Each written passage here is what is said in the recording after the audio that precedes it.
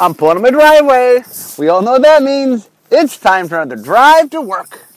Okay, so today is another in my series, 10 Things Every Game Needs.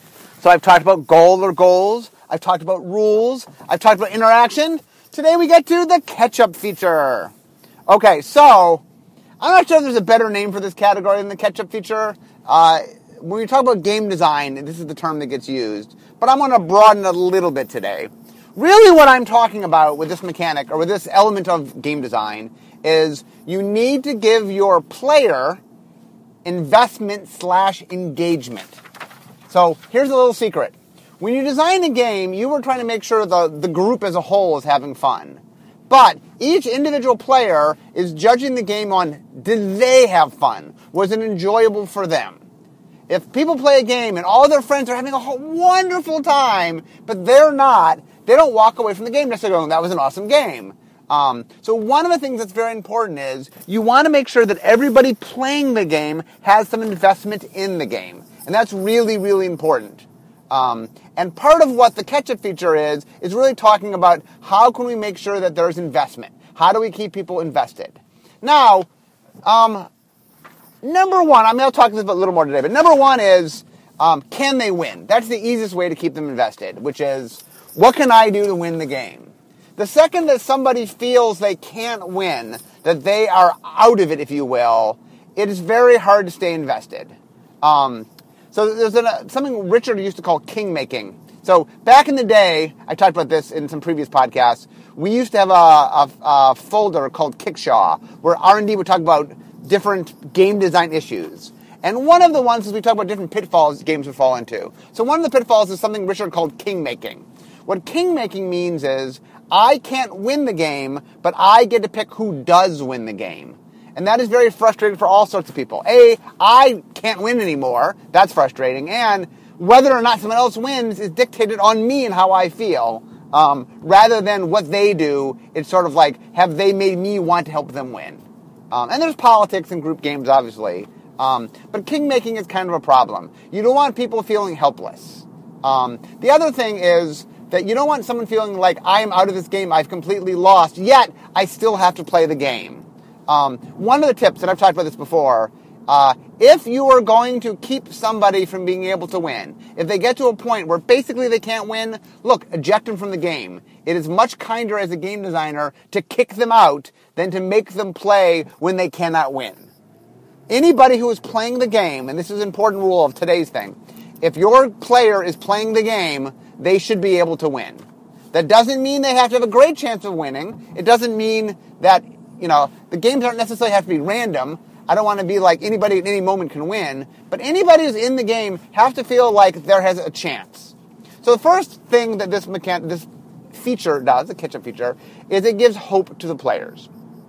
You need hope. You need to believe like you have a chance. Now, you don't need a lot of hope. Just a little hope goes a long way. What you want is, you want to make sure that every player they can dream up a scenario by which they can win. It doesn't mean the scenario has to be super likely, but at least there's a chance. There's something they can hope for. There's something that could happen that would allow them to win the game and get back in the game.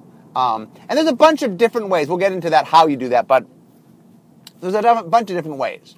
Okay, another thing that having a catch-up feature does for you is it can help create tension in the game.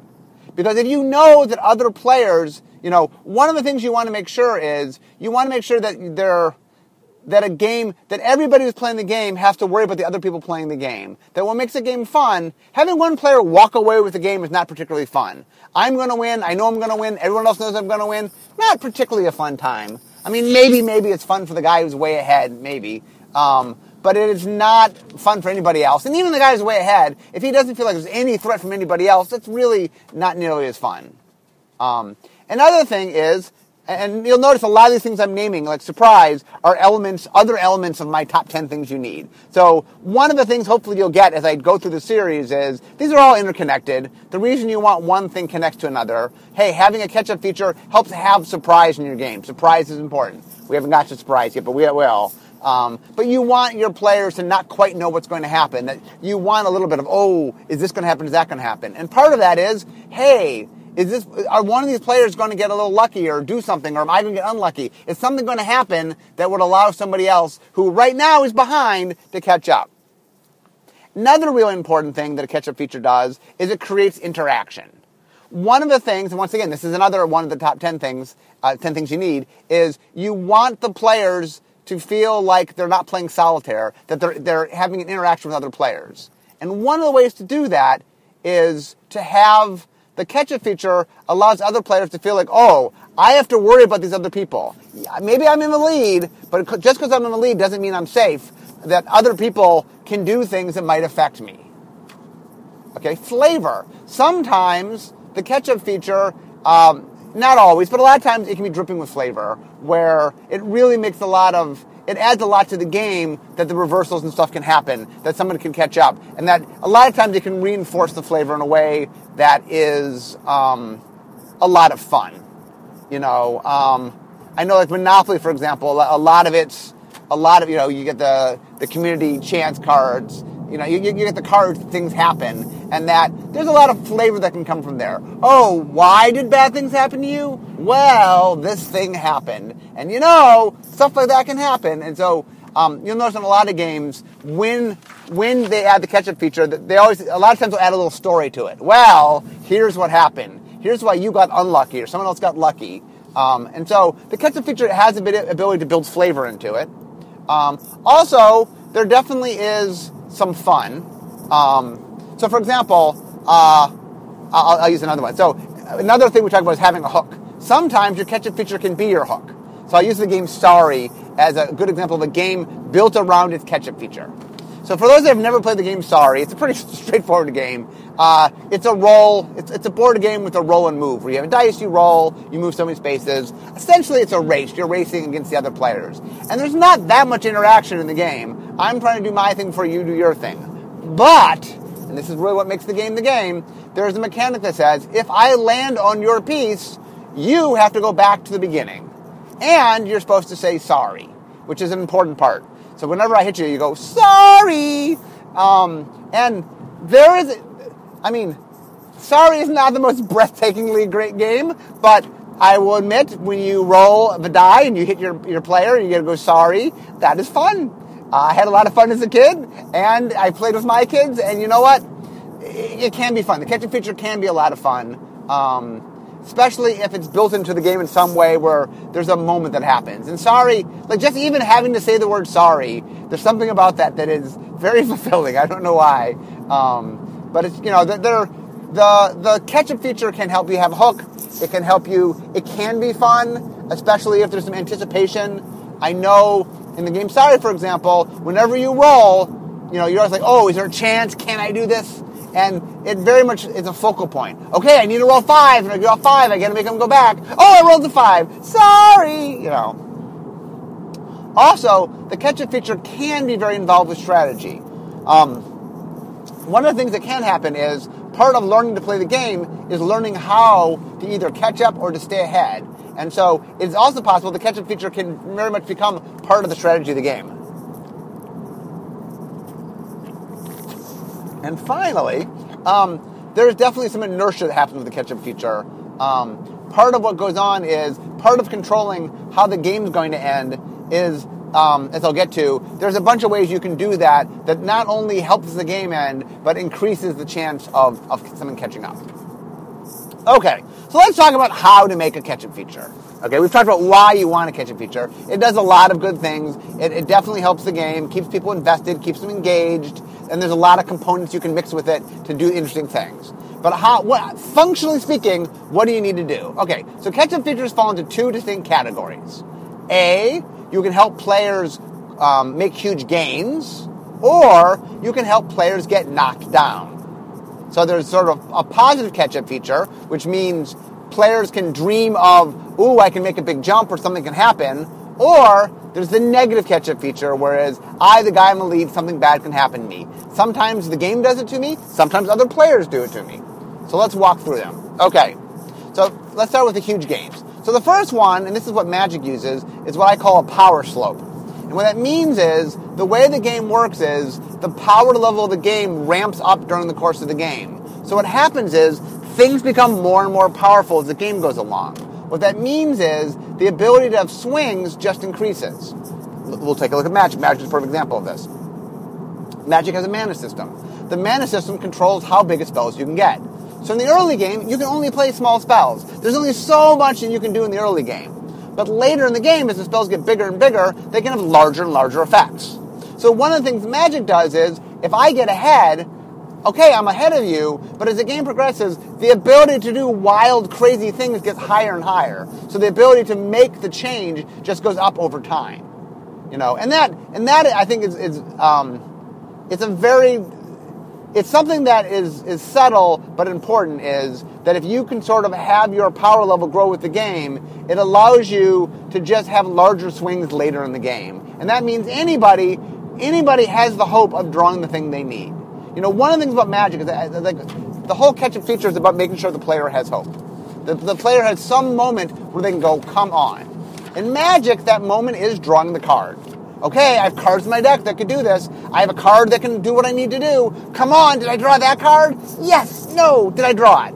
There's tension, there's a moment there. Now, in other games, it could be rolling the dice in something like backgammon, or there are other factors where there's some moment where okay, I'm drawing a card off like in Monopoly, or I'm doing something where I'm not quite sure of the outcome, and that outcome could help me go my way. Another thing that you can do is what we call a giant burst, whereas just somebody can get super lucky and get a huge win gain. So the classic example of that, and funny, the classic example of that wasn't even originally part of the game it comes in, which is free parking in Monopoly. So free parking is, every time people pay a fine, it goes to free parking, and if someone lands on free parking, they get all this money. And like I said, originally free parking this rule was not even originally part of Monopoly, but Monopoly needed the catch-up feature, and so it became a house rule, so much so that eventually this became part of the rules.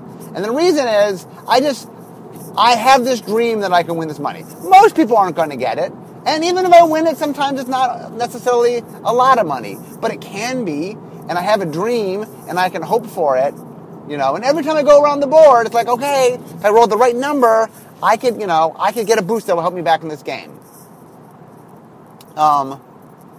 And the big thing about the giant burst is, it's the same reason people play the lottery, which is that there's a lot of hope in the huge gain. That there's this moment, I could have this thing, and wow, that would put me back on the map. That would really be something that would help me. Okay, come on, focus. Okay, next are what I call collect me's, which is another way to make it is to say there's component pieces that if put together can be very potent.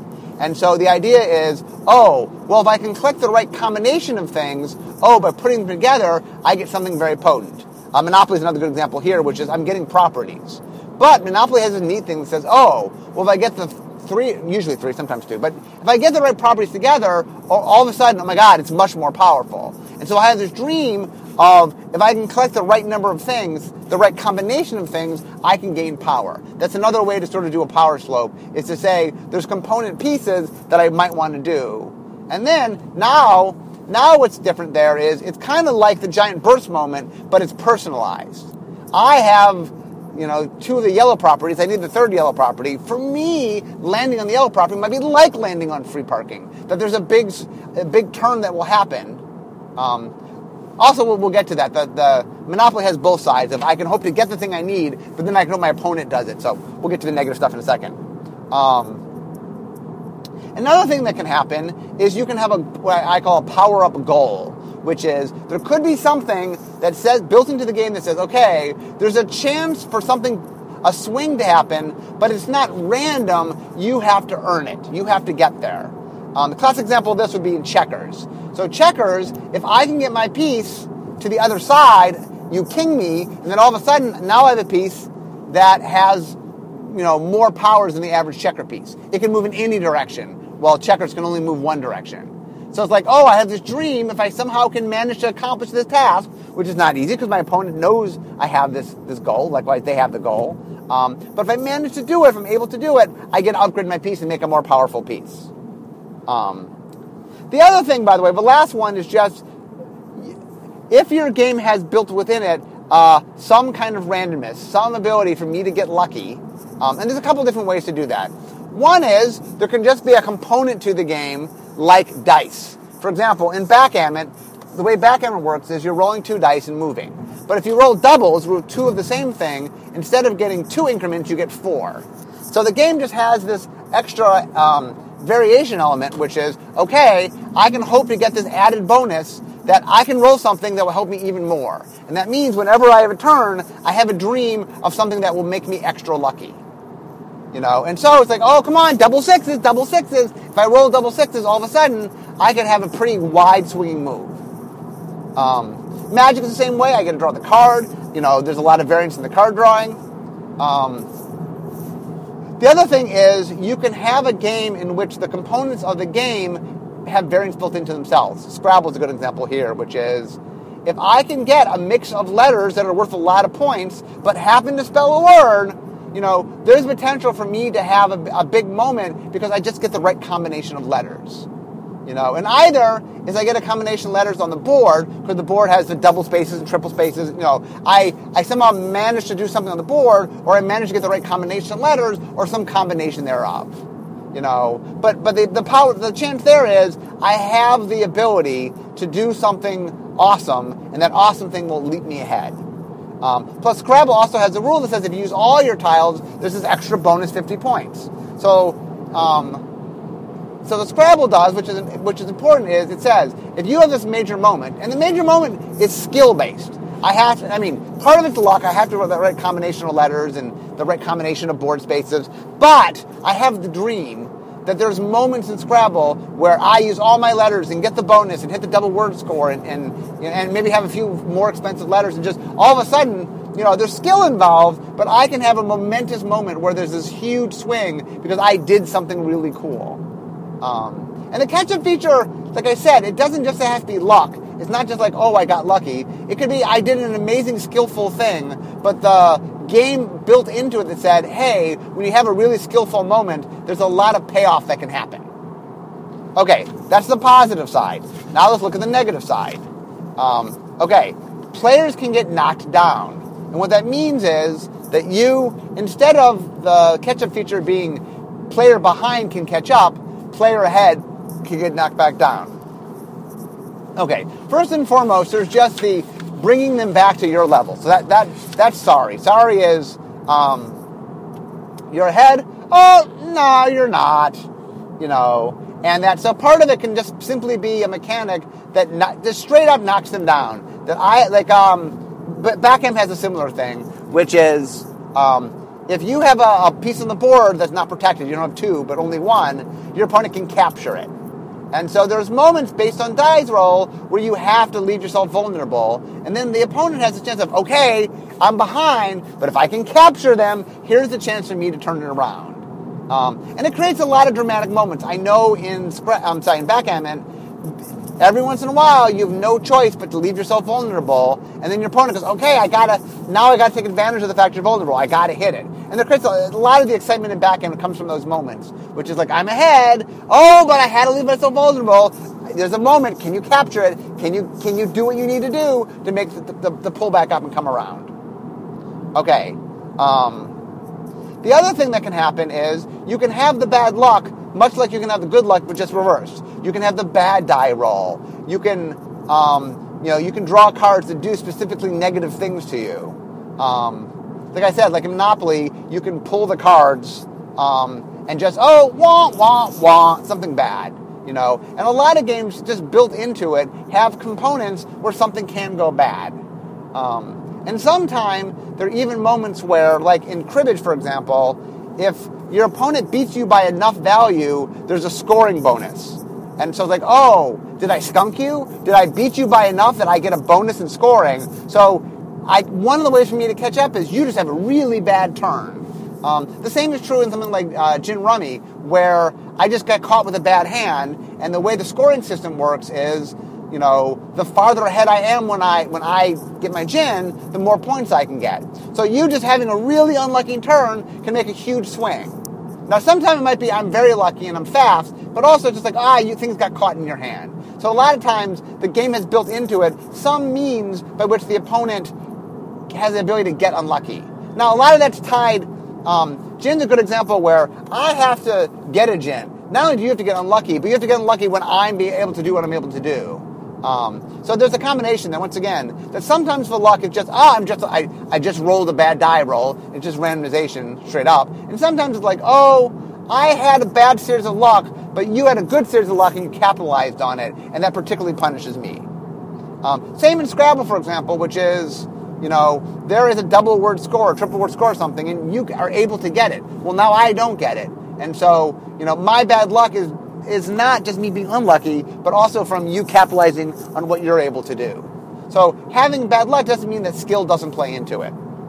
Okay, the final thing is sometimes you can stall out the good player, which means Trivial Pursuit is a good example of this. So in Trivial Pursuit, you're trying to get all 6 wedges. There's 6 categories. You have to answer trivia questions to get them. Well, once I get 5 of the 6 categories, it's harder to get, each piece is harder to get. When I get the first category, there's 6 spots that get me my piece. Then there's 5 spots. Then there's 4 spots. Then there's 3 spots. In the end, when I want to get my final question, I have to get one particular thing. And so it's just harder for me to do it than people earlier on. And that's another way to do it, where just the tasks that you're having people do get slightly harder as you go along. So the guy near the end has a harder task than the person near the beginning.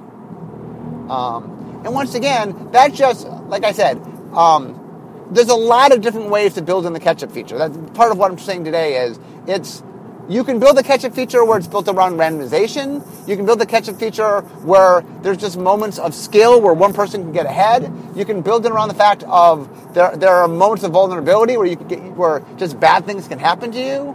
But the crucial thing is, whether you're building up or knocking down, the crucial thing of the catch-up feature is that there is something built into the game that says, hey, guy who's behind, or a person who's behind, or a person who's ahead, you have hope or you have worry. If you're behind, there's hope that you can do something to be able to get what you need to get. If you're ahead, there's a little bit of worry that you're never out of the clear, that you always have to look behind your shoulder, that there's someone trailing you that has the ability to catch up.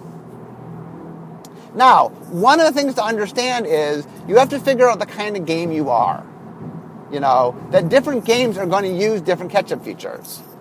Are you a more strategy-based game? Are you a game that is, if you're trying to have a high skill level, well, you want to be careful then. Maybe your catch-up feature is more built around giving one player a moment of greatness. Like I said, Scrabble's a good example where it's not that you can't get unlucky. I can get bad board position. I can draw poor letters. There's things that can happen to me that are bad, but it's not as if it's... One of the things to remember, and this is, I talked about randomization, is there are things in which you feel like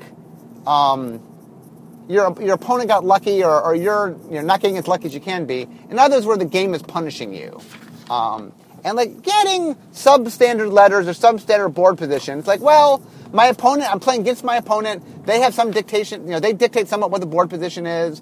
I pull my letters, I got a bad mix of letters, but there's always like, maybe I can find a way to use them, or maybe I can find some position on the board to take advantage of it. So, like I said, it's important to understand with your catch-up feature what your game is trying to do, because your catch-up feature, the goal of the catch-up feature is the same in your game, but you are trying to match the mood of your game. Now, if your game has wild swings to it, if that's what it is, I'll use some kids' games that are, if you know me, both Candyland and Chutes and Ladders are not technically games from a pure game standpoint, because there's no decision-making to be made. I've talked a lot about sort of how to define games. They're games from a dressing standpoint, and obviously I like to think of them as intro games, in that they teach kids some element of games because they are trappings of games. But one of the things you'll notice about Candyland and Chutes and Ladders is just huge swings.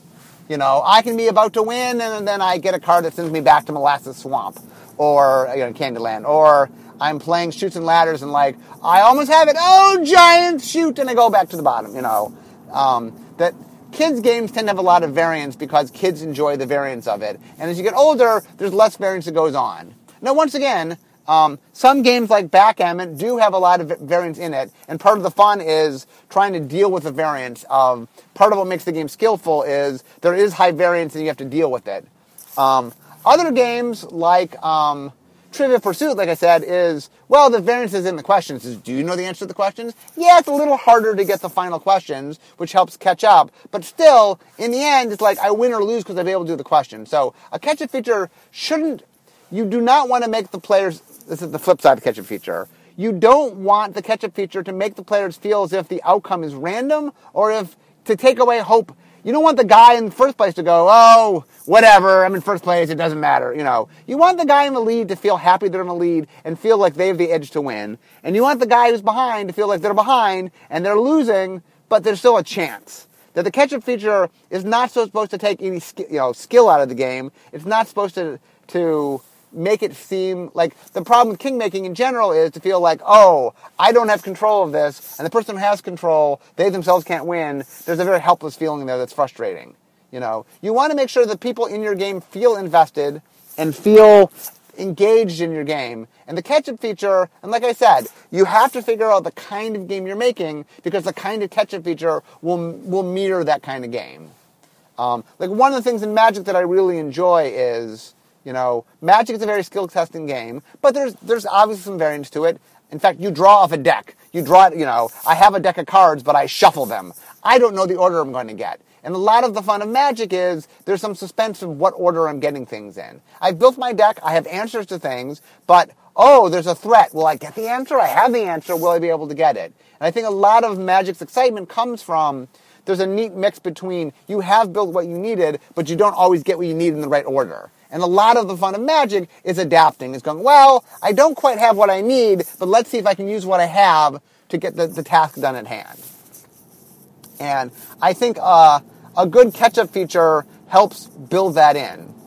One of the things that I think makes for a good game is that things don't always go the way you plan, but that there is stuff you can think ahead to and stuff you can think about that will help keep you invested and keep you engaged the entire game.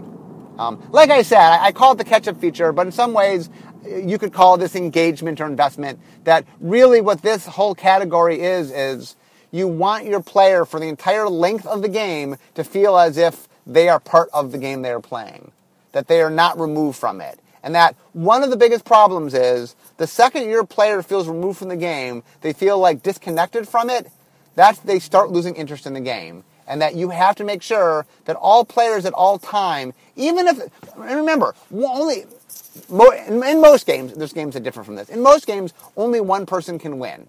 Only one person actually at the end of the game goes, I won. But you want everybody playing your game to feel invested in the game.